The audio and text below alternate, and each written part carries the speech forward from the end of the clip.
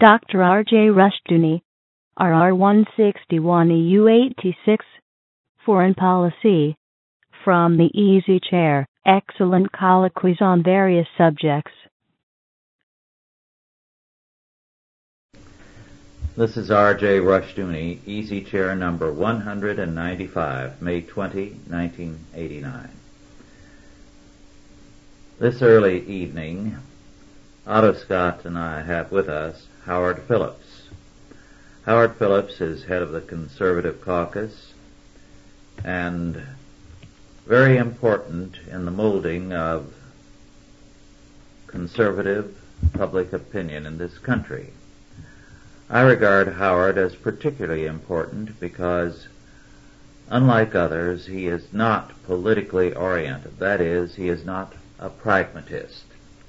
He is not interested in espousing issues because this is what the people back home will give money for. He's ready to fight on issues that other people are unwilling to advocate more than briefly. One of the areas where Howard has had a very powerful impact has been on molding public opinion with regard to foreign policy. I think we can say that on foreign policy, the majority of the people in this country do have a generally sound perspective, although Washington goes in the opposite direction. And among the issues that Howard has been very effective on have been South Africa, Panama, and the Southern African situation, in particular, working very closely with Jonas Savimbi. With that general a statement, Otto, is there anything you'd like to add and then to lead off with a question? Well, I think Howard has been a very valiant fighter in one of the most dispiriting series of foreign policy misadventures that the United States has ever undertaken. The whole background of the Panama situation has been incredible. We determined under President Carter that to turn control of the Panama Canal over to the Panamanians would make a great many friends for us in Latin America, and I need only ask where they are today. And of course, I wrote a book about South Africa some years back and called it The Other End of the Lifeboat because I consider our destiny inextricably entwined with that of the South Africans. Now, Howie has been one of the few people in Washington, persons of influence and stature, who have agreed with that estimate, and who has not only agreed with that estimate, but has undertaken many, many visits, trips, efforts, articles, speeches, and so forth about that whole situation. I think this has been a historic effort on his part. Future generations are going to read what he had to say and wonder why more people didn't listen. I will say that he's educated a great many, but not enough. And how would you say, what would you say would be the reason why all your efforts ran into so much resistance in the highest levels? Well, in terms of the Reagan administration, we had a situation in which President Reagan, by and large, removed himself from even the most broad type of decision-making. Mm. He delegated decision-making with respect to Southern Africa to the Assistant Secretary of State for African Affairs, Chester Crocker. Crocker's policy was one publicly characterized as a policy of constructive engagement, a policy designed supposedly to work cooperatively with the South African government as a means of achieving reform. But in fact, consistently, Crocker's policy was one which tended to work in favor of communist objectives in southern Africa. To the degree we accept the formulation that the debate about South Africa is strictly a debate about apartheid, we're falling into grave error. I believe that apartheid is morally wrong. I think whenever you say to someone that at the moment of birth he is deprived of the opportunity to become your friend, your colleague, and your co-believer, you've made a tremendous mistake. But the fact is that apartheid is shrinking and communism is spreading. And Crocker's policy was one of aiding the fortunes of Marxism in Zimbabwe. Some $400 million in U.S. taxpayer assistance went to that country during the Reagan administration at Crocker's direction. He fought to get military aid for the communists in Mozambique in opposition to the anti-communist Renamo forces. Through the efforts of Senator Helms, my organization, and others, there were restrictions placed on our ability to provide military aid directly to the communists, but he arranged with the British Foreign Office to see that they got it anyway, and tens of millions of dollars have gone from U.S. taxpayers to support the communists in that country nonetheless. In South Africa itself, U.S. tax dollars have been used to support non-profit groups which have been allied with the most radical anti-government entities in that country, including the United Democratic Front and the Soviet-controlled African National Congress. In Angola, the U.S. government, through the Export-Import Bank, provided in excess of $227 million to American companies that were operating in that country through credits and loan guarantees in a manner that redounded to the benefit of the communist regime. To put the best face on it, you could say that the State Department's policy during the Reagan years was commercially driven rather than geostrategically driven, on the argument that there were powerful commercial interests that had a stake in promoting stability in Mozambique, in reaping the rewards of cooperation with the communists in Angola and Mugabe in Zimbabwe. But in fact, I would say that the effect was a pro-Soviet effect. Now, it's interesting with respect to Reagan that when he did get personally involved, he, in one important case, did make the right decision.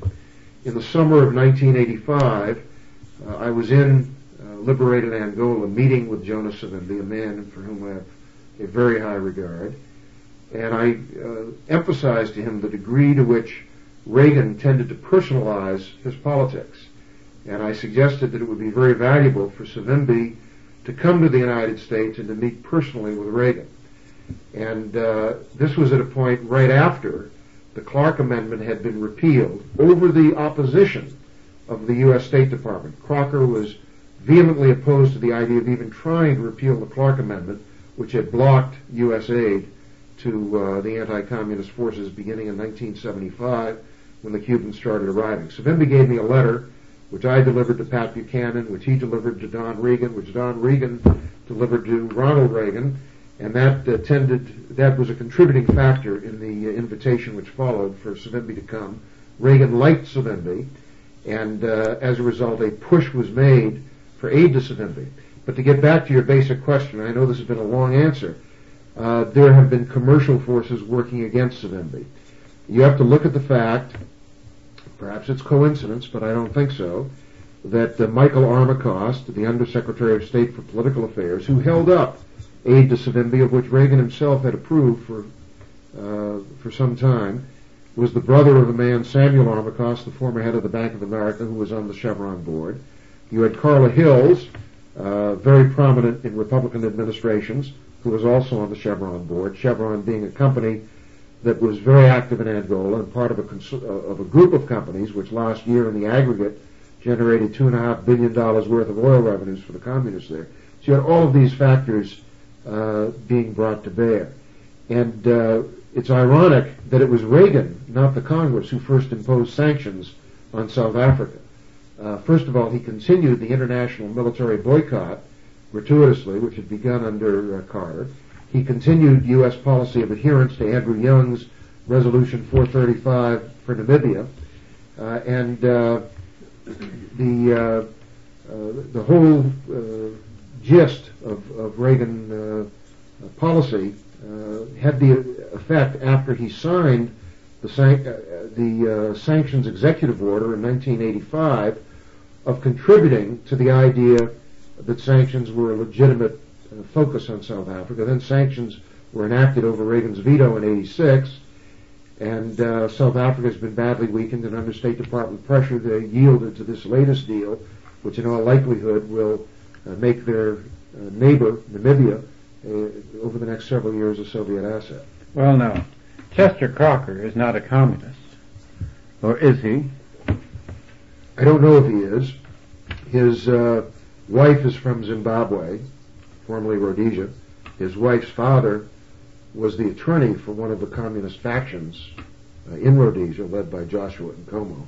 I don't know whether he's a communist. Well, here we have the involvement of American businessmen, American business corporations, with revolutionary groups around the country predates World War I.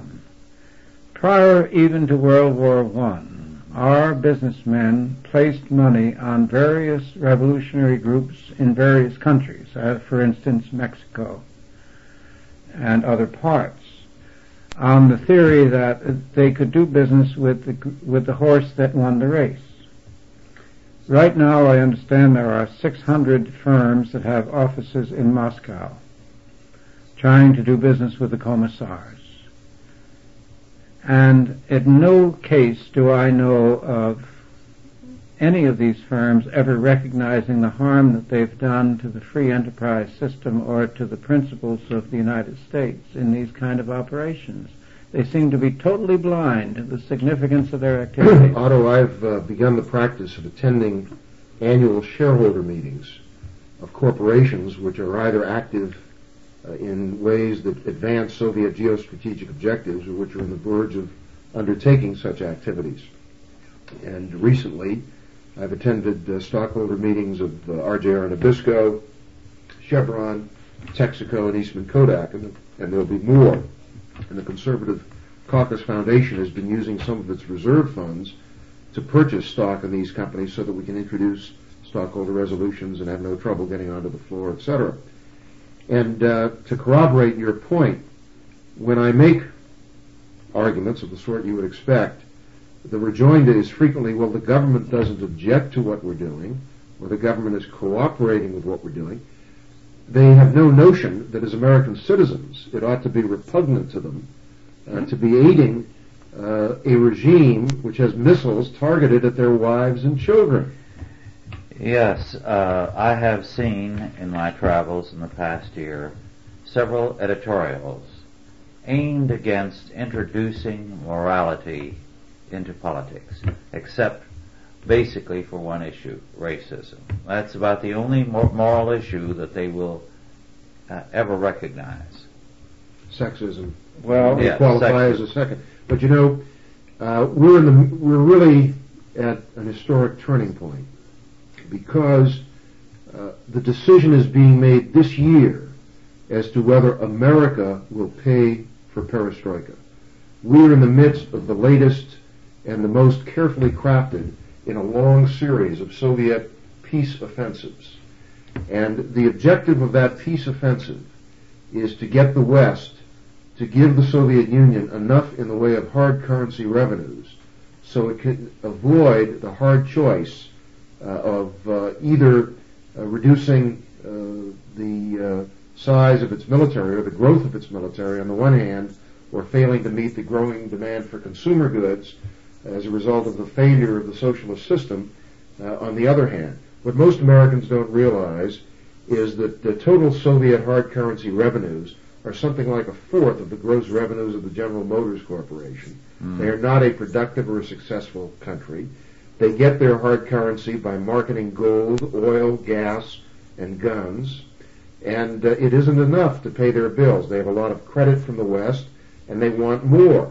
And if we are fools enough to provide it, it means they'll be able to move forward on the present basis, which is one in which they're increasing their military expenditures by 3% or more per year, and they're devoting 25 to 30% of their GNP to their war machine.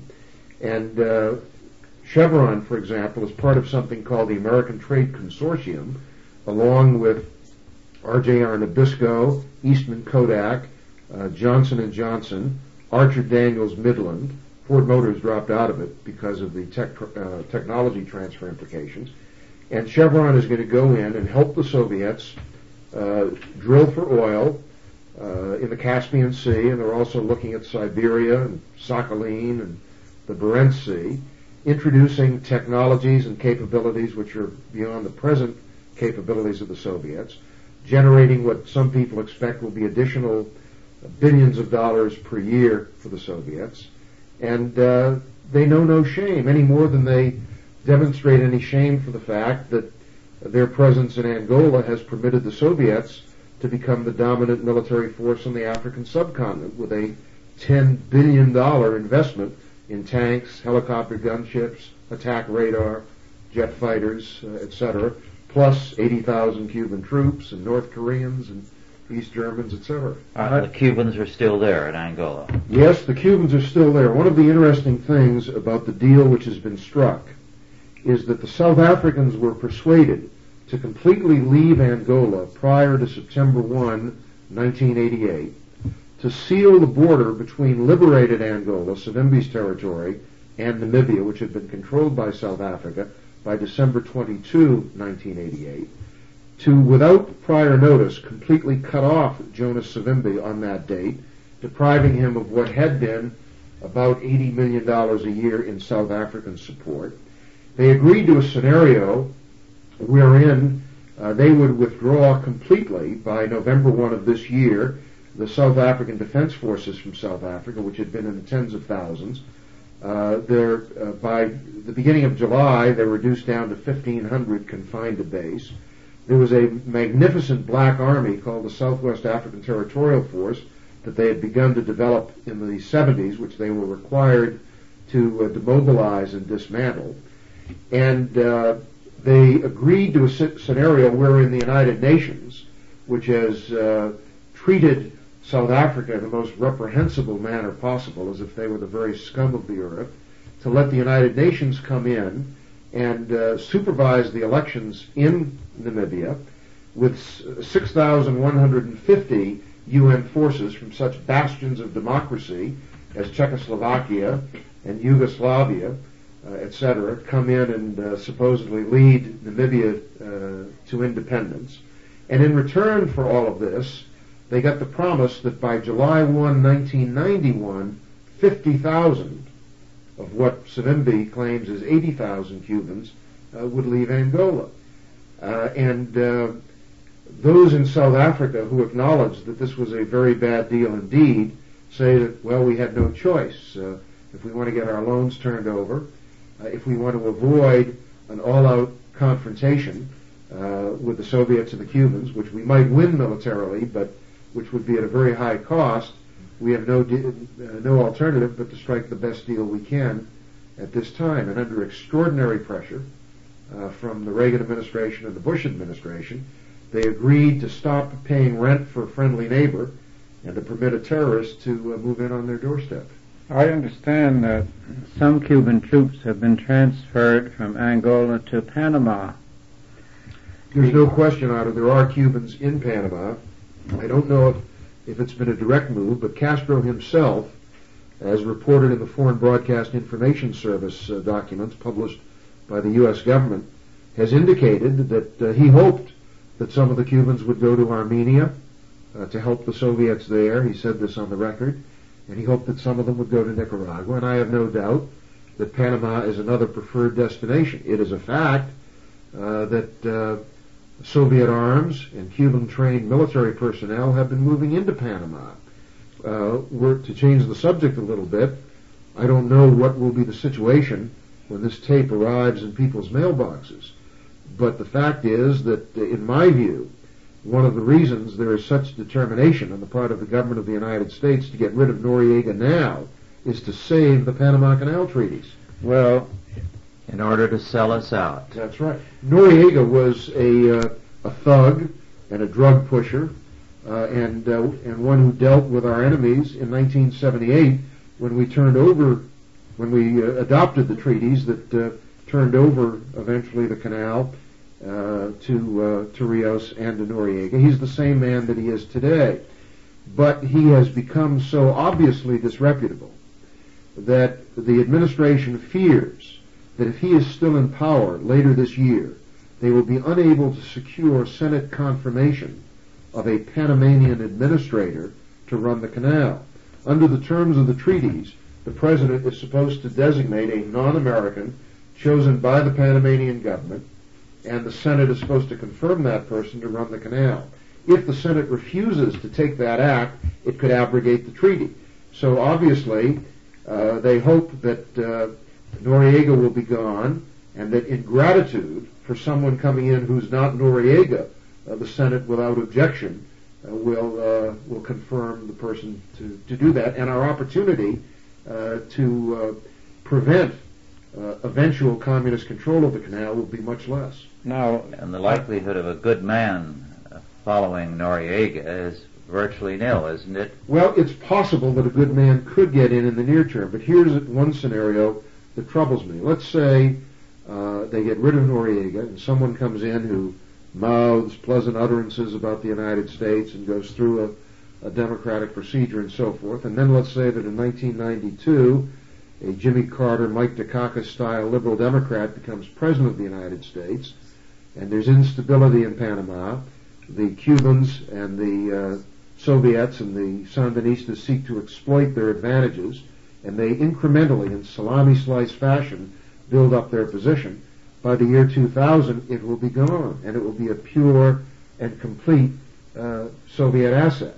And one of the worst things that was done recently was the Bush administration announced that years before we're required to do so under the treaty, even if one assumes that the treaty is valid, which I do not.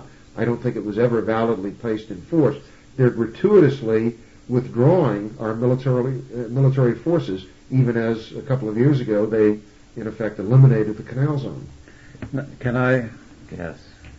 The presence of the Cubans in Panama is only part of the situation as I see it.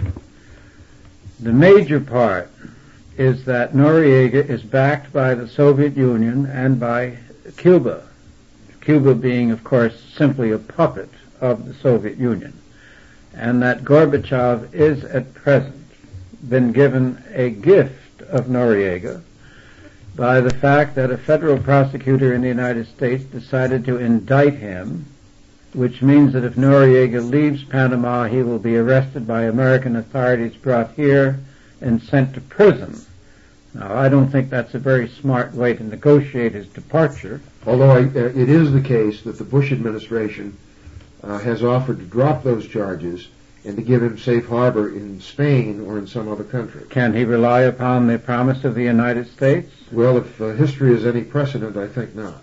Well, but the thing that really interests me is that none of the networks and none of the newspaper or magazine journalists have ever brought up the question of the Soviet Union vis-a-vis the Panama Canal, nor has the President of the United States, nor has any official spokesman of our State Department. And I asked you before on the question of South Africa, this iron wall that you ran into, erected from on top, which you answered in terms of the personalities involved who are really just the instruments of our government. And we have another iron wall up against the realities of the Panamanian situation. And do you have any thought as to whether or not the bureaucracy, which apparently in the United States steers the President and steers Congress, has been invaded to such an extent that we are not ever going to be able to have a pro-American foreign policy? I think a president with the wit and the will can control the foreign policy of the United States if he desires to do so. But a geostrategic thought seldom entered the mind or escaped the lips of Ronald Reagan. And we have looked at the situation in Grenada, for example, in terms of rescuing medical students. We discussed the situation in Nicaragua in terms of promoting negotiations and in terms of promoting democracy, but those are not valid premises for action. A valid premise for action is the defense of the nation's vital interests and the prevention of a consolidated Soviet base on the Central American mainland. I think that it's clear that the premise of what George Bush is selling is that we don't have an enemy, and that you can't talk you can't tell the truth about the geopolitics of this, about the fact that we no longer have a two-ocean navy, and that if we lose the Panama Canal, our military capabilities are much diminished unless we spend additional tens of billions of dollars to build more ships, that it affects our commercial status, it affects the future of the Caribbean, it puts the Soviets in the position of surrounding us. It's very interesting that George Bush, in a speech that he gave in May at Texas A&M University, congratulated all of his predecessors, dating back to Truman, on the success of their foreign policy. And let me just quote one sentence. He said, "Wise men, Truman and Eisenhower, Vandenberg and Rayburn, Marshall, Acheson, and Kennan, crafted the strategy of containment. They believed that the Soviet Union denied the easy course of expansion, would turn inward and address the contradictions of its inefficient, repressive, and inhumane system." And he goes on to say containment worked. Now, he may not have noticed, but the Soviet Union has not been denied the easy course of expansion. They have, in fact, been expanding wildly in Indochina, Central America, the Caribbean, Eastern Europe, Africa, the Indian Ocean, and elsewhere. And I think that Bush is the quintessential example of establishment, multinational corporation, international bank perspective on the status of the world. Well, we have been operating for a long time on what Rush called in one of his books the politics of guilt and pity.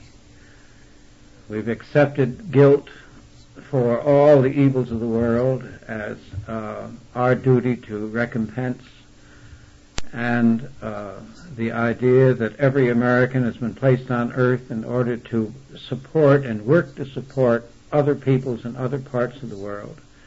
And then we have also picked up Woodrow Wilson's idea that any man who operates in his own interest is being selfish, as though a man should operate in anyone else's interest instead.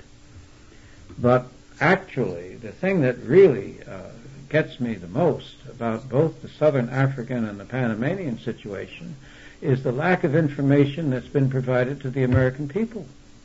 You know, one of the interesting little tidbits was that in mid-May, when the Organization of American States met to discuss the organization's policy with respect to Noriega, there were several countries which abstained.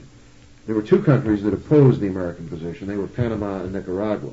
But there were several countries that abstained, and one of them was Grenada. And to me that was a very telling point, because it showed that even this little country, whose government we had in fact installed several years ago, did not feel it was safe to identify itself as a friend of the United States. I'd like to call attention to a point of interest, 2 points. First, when I was a student some years ago, Dr. Otto J. Kerner, an outstanding scholar, called attention to the fact that control of the world depended on control of the key trade routes, the Panama, Gibraltar, and Suez, but then most important of all, the Dardanelles, which controlled Central Europe. And that for any great power to begin to dominate these areas would mean world power. Well, the kind of geopolitics that Dr. Kerner was teaching is now forgotten and is no longer taught. Geography is no longer taught. In fact, The knowledge of geography is disappearing among students today. My brother, who is a professor of geography, tells me that throughout the Western world and most of the world, students get very little geography and therefore cannot place the most obvious countries and cities on a map. Canada, in the free world, excels by a considerable margin in the teaching of geography, but is a league behind the Soviet Union. Their geopolitics and geographical studies are basic to their educational system. And it's something we've forgotten. We act as though we live in the world alone. And therefore, very important aspects of foreign policy, our men in the State Department and in the Senate have no knowledge of, are unaware of the implications of the steps they take. Well, perhaps the Soviet Union's education in geography relates to the fact that education is very often goal-oriented, and they have geographic goals. Yes. And we don't teach it because we have no goals, either defensive or offensive, tragically. With respect to the point you made about the key choke points and sea lanes, let me say that one of the worst aspects of the Panama situation is that even if a person with the best of intentions, of the highest character, were to temporarily assume control of the Panamanian government, that government is simply not strong enough without the support of a great power like the United States to effectively, over a sustained period of time, withstand the inevitable pressures from criminals, drug kingpins, communists, bankers, and others who have objectives not necessarily coincident with our own. Lately, even some conservative or modestly conservative publications have been saying that the Panama Canal is no longer as important as it once was, and it's not a matter to be exercised over. Do you want to comment on that? Well, I've chatted with Admiral Moore, the former head of the Joint Chiefs of Staff, and there was an interesting article recently by Elmo Zumwalt, former Chief of Naval Operations, and if I recall correctly their points, the intimation is that, in a sense, the canal is more important today than it was when the treaties were ratified in 1978, in the sense that it would be more difficult for us to achieve the naval capabilities today that would be required in the absence of the canal than it would have been in 1978. Our naval requirements would be far greater. Harking back to another point that Otto made, I think we should decry the fact that so many of our politicians are saying, well, even though the treaties may be null and void, even though the Panamanian government never accepted the treaties in accordance with the terms on which they were proffered. In other words, Torrijos explicitly rejected the De Concini Amendment asserting America's right to unilaterally intervene for the defense of the canal. We should nonetheless abide by this mythological illegal treaty in terms of international law, because to do otherwise would offend Panamanian public opinion. And we have gotten to the point where we're almost a caricature of ourselves. We talk about our objectives in Vietnam and in Nicaragua, not in terms of our vital interests, but in terms of persuading our adversary to negotiate with us, persuading our adversary to initiate democratic procedures so that there will be the forms of liberty without the substance of it, and that we can then continue to hide our head in the sand and pretend that we've lost nothing. Because we are afraid to spill blood and act in terms of our own interest, we create these illusions and these straw men. Harking back again to Savimbi, I have always remembered something I heard him say in a speech to his people in liberated Angola. He said, we will not be the slaves of the Cubans. We will not be the slaves of slaves. The Cubans are the slaves of the Russians. And he said the reason why we will prevail is that we are willing to die for what we believe. And our enemies are not willing to risk everything they have in order to defeat us. And the tragedy today is that the United States believes that everything is negotiable, everything is brokerable. We have leaders who do not understand that there are vital interests which once surrendered cannot be recovered easily. That's a very important point, and I think it goes back to the fact that as Al Knight once told me, when he tried to state the moral issues to some men in the State Department, they ridiculed what he had to say as the devil theory of politics. In other words, that there is a good and evil, and therefore you must choose. You cannot embrace everyone. Now, I think when you lose that perspective, it becomes an insane world with insane people. To give you a far-out example of the insanity that prevails today, just before I came, I picked up today's paper and read something about this woman, I won't mention her name, who was sent to prison recently. She hired a man to kill her husband. He pumped his gun into him, and the man was still alive, so he got his car and ran over him. At that point, someone who saw what was happening was able to rescue the man and call the police, and the killer was arrested and confessed. Well, this wife is in prison now, and the husband has recovered and is up and around, and the wife is distressed. He hasn't visited her or called on her. Well, we've come to believe that there are no consequences. And no good and evil. And anything can be forgiven. And of course, Reagan was the perfect example. He went from saying that the Soviet Union was an evil empire to saying that Gorbachev was a new kind of Soviet leader. Of course, there was no evidence for this whatsoever. Once again, going back to my favorite quote source, Jonas Savimbi, he said to me in Angola, if the obvious fact, if Gorbachev were not a communist, if he were not a believing Marxist-Leninist, why then would they have elected him to be General Secretary of the Communist Party of the Soviet Union? Yes. Now, I can understand that in the Bush, but not in Washington, D.C. Mm-hmm. Well, Hitler was an evil man, but apparently the only one and the last one. And I'm reminded of an episode in Gibbon in his Decline of the Roman Empire.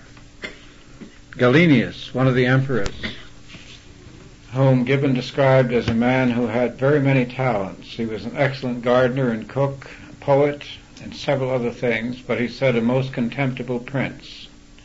Prince being used in those days as the word for ruler. He was ruler at a time when a large piece of Egypt declared its independence of the Roman Empire.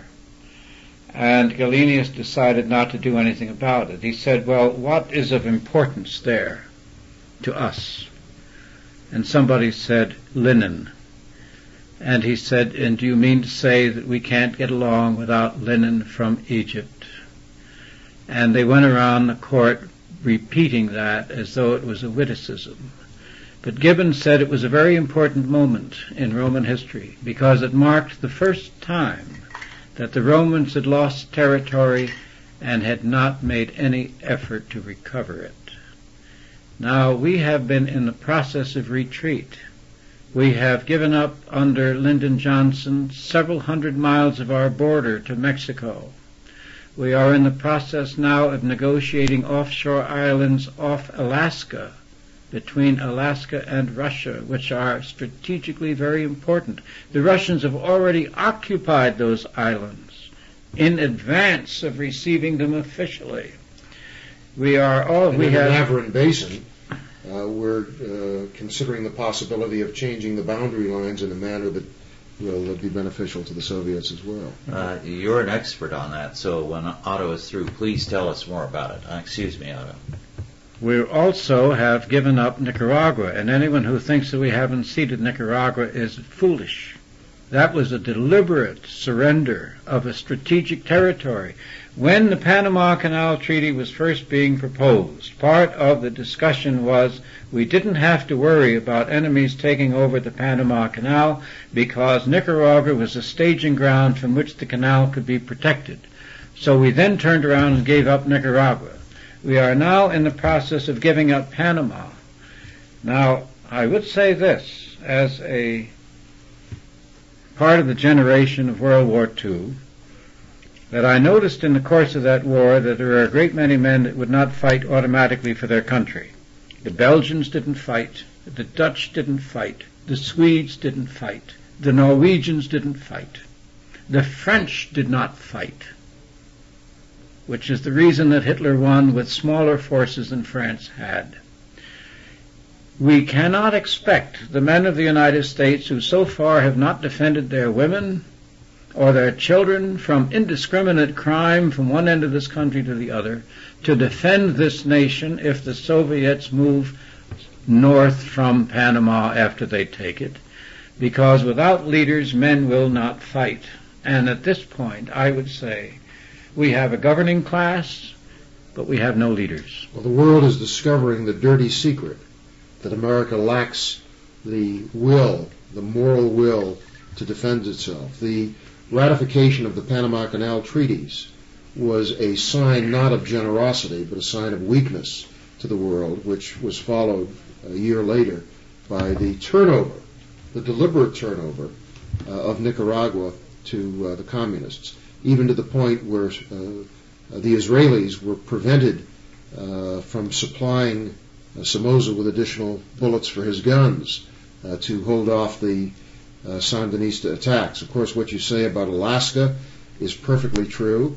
Indeed, in a recent statement, I think it was in connection with Baker's forthcoming trip to Moscow, they bragged about the fact that in general terms they were negotiating these boundary disputes and they were placing this on a level with regional disputes. Of course, so many of the people in our diplomatic service, and perhaps it's not unique to the American diplomatic service, believe that process is an end in itself, and that they've carried to an extreme the notion that jaw is better than war, but sometimes war is better than jaw. And there has to come a time when your enemy knows that beyond this point they cannot go without paying a price. And we haven't drawn the line. We haven't said you must stop here. There seems to be no limit to what we are prepared to tolerate. And we're now preoccupied with the notion that if we pay protection to the Soviets, that if we give them subsidized grain, that if we make them eligible for most favored nation status and membership in the General Agreement on Tariffs and Trade and membership in the International Monetary Fund and World Bank and Overseas Private Investment Corporation assistance and U.S. export-import loans, that somehow that transfer of money is going to wean them away from their basic beliefs and cause them to cease being our enemy. How absurd it is for our leaders to argue, as Reagan and Bush have both argued, that it's a sign of the progress of free enterprise dogma for communists to accept obligatory taxpayer subsidies from the West for their state enterprises, that's a sign that we're weaning them away. Do you see any parallel, Rush, between our foreign policy and Constantinople paying tribute to the tribes? In the time of Byzantium? Yes. Yes, a number of things happened in Constantinople that coincided. They left their historic policy of hard money, gold. They left their policy of making a stand, too. And with that, they went downhill very rapidly. How long did it take them to go downhill? Well, they lasted longer than most, perhaps a couple of centuries. But they had no great power until the Turkish Empire finally consolidated its forces and moved against them. I don't believe in worshiping the people or ascribing to the people heroic qualities which don't exist. But I will say that I think the people are better than their leaders in some respects. I think the people have more courage than the leadership has. I think the people are closer to the real world than the governing elites of the United States are. And I believe that there is great hope that this thing can be turned around and taken back. And that was something we discussed earlier this afternoon. Well, you of course have been out on the front lines, in the field practically, that are affected by the policy decisions made in Washington. Now, I remember talking to a fellow from the State Department who reminded me that he had to win a competitive examination. And I said it wasn't an examination, it was a screen. It screened out everybody that had any common sense. I have a friend who just went through the Foreign Service exam, and what you say is precisely correct. The tests are organized in such a manner that if you have firm moral convictions, there's not a chance in the world you'll be approved, unless you disguise them. Isn't that interesting? Yes. One person who left the State Department said you could be into occultism, Satanism, drugs, into wife swapping, anything except to be a Christian. That was intolerable. If you believe to the point of being prepared to defend your beliefs and argue for them and fight for them, you're not a proper social animal, I guess. Well, I think we spoke of the hopeful aspects, and I think we ought to, in the remaining minutes, say a little more on that. One of the things that I think we need to do is this. 20 years ago, the number of evangelical believers in this country was about 40 million. As of 1988, they were 91 million, more than doubled. A phenomenal growth there, and this is why, of course, there is the consistent hostility to the Christian right. But it hasn't really expressed itself yet, or come to grips with the issues. But I think there is a tremendous potential there, and I think we have not seen anything of its potential thus far. Well, in a sense, some things have had to be gotten past. It's fair and proper that on the first occasion we should give people the benefit of the doubt. If people say they are going to help us and advance our principles and so forth, we should give them the opportunity to act honorably. But at a certain point, if they fail to deliver, we become fools if we continue to assume that they mean what they say. And I believe that it's very important for people to critically evaluate not just the promises of their political leaders, but their actual performance. And there's been a great lack of that in the conservative movement generally, among the Christian right, etc. During the Reagan years, instead of holding their leadership accountable, or their elected officials accountable to the values and the principles which we all profess to believe, all too many of us permitted Reagan to define the outer boundaries of what was legitimate conservative thought and action. And if Reagan said something was okay, even if it was in conflict with our views, all too many of us said, well, he must be right and we must be wrong. And if he said something was wrong on the other side of the coin, then we concluded that he must be right and we must be wrong. I think we have to get back to the point where we have enough self-confidence, first of all, to recognize that elected officials are not better than we are not more honorable than we are not more knowledgeable than we are necessarily in a way that counts. Values count for more than credentials, and if they're not acting in conformance with our values, we have to rebuke them, and then if they fail to conform, we have to fire them. And the second point is that there comes a time when you can no longer delegate fighting wars and holding offices to others. You have to take up the battle yourself. In other words, we cannot simply fund others to do the fighting, as Reagan promised. An easy way out of difficult situations, we would put up the Contras, we would put up Zavimbi. Other people could do the fighting and the dying while we could watch television and take things easy. That's right. We would let others fight and die for our supposed principles so that we could then have a negotiation with their enemies and betray them. And at the same time, at home, many conservatives, many Christians have been lazy. And they've said, well, we have other things to do, and this fellow sounds like a nice fellow, we'll let him do it for us. And we've never bothered to check in and see if that was actually being done. Well, there's another point, too. I think the Christian community that Rush spoke about, and it has expanded. There has been a great revival, tremendous revival. But it's a revival that has almost ghettoized itself in terms of the condition of the world. There's a great many new Christians and old Christians who seem to think that Christianity is something that belongs in church and not in the world. The great contribution of Dr. Rushdoony and the Chalcedon Foundation has been to remind us of the lesson that the Bible governs all areas of life and not just school prayer and abortion and pornography, and that it is a total error to accept the ghettoization of the role we ought to be playing. Well, do you notice the reaction to the proposal to raise the pay of Congress? And the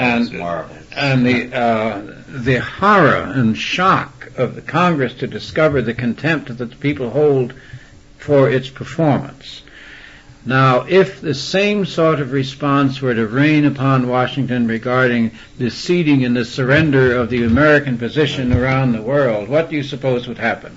You know, what happened there, Otto, on the pay raise was that the illusion of its inevitability was shattered. Yes. There was a time when everyone said, of course it's going to go through. It can't be stopped. But enough momentum was developed so the illusion of inevitability was shattered, and once that happened, it was gone. There are other illusions we must shatter. It was the radio talk shows that were largely responsible, and I think that would be a group that it would be worthwhile cultivating. We have just a few minutes, and Howard, I'd like to have you explain something to our listeners who may not be familiar with our work, although most are, with your work. What Conservative Caucus is, how they can be of help, and what your address is.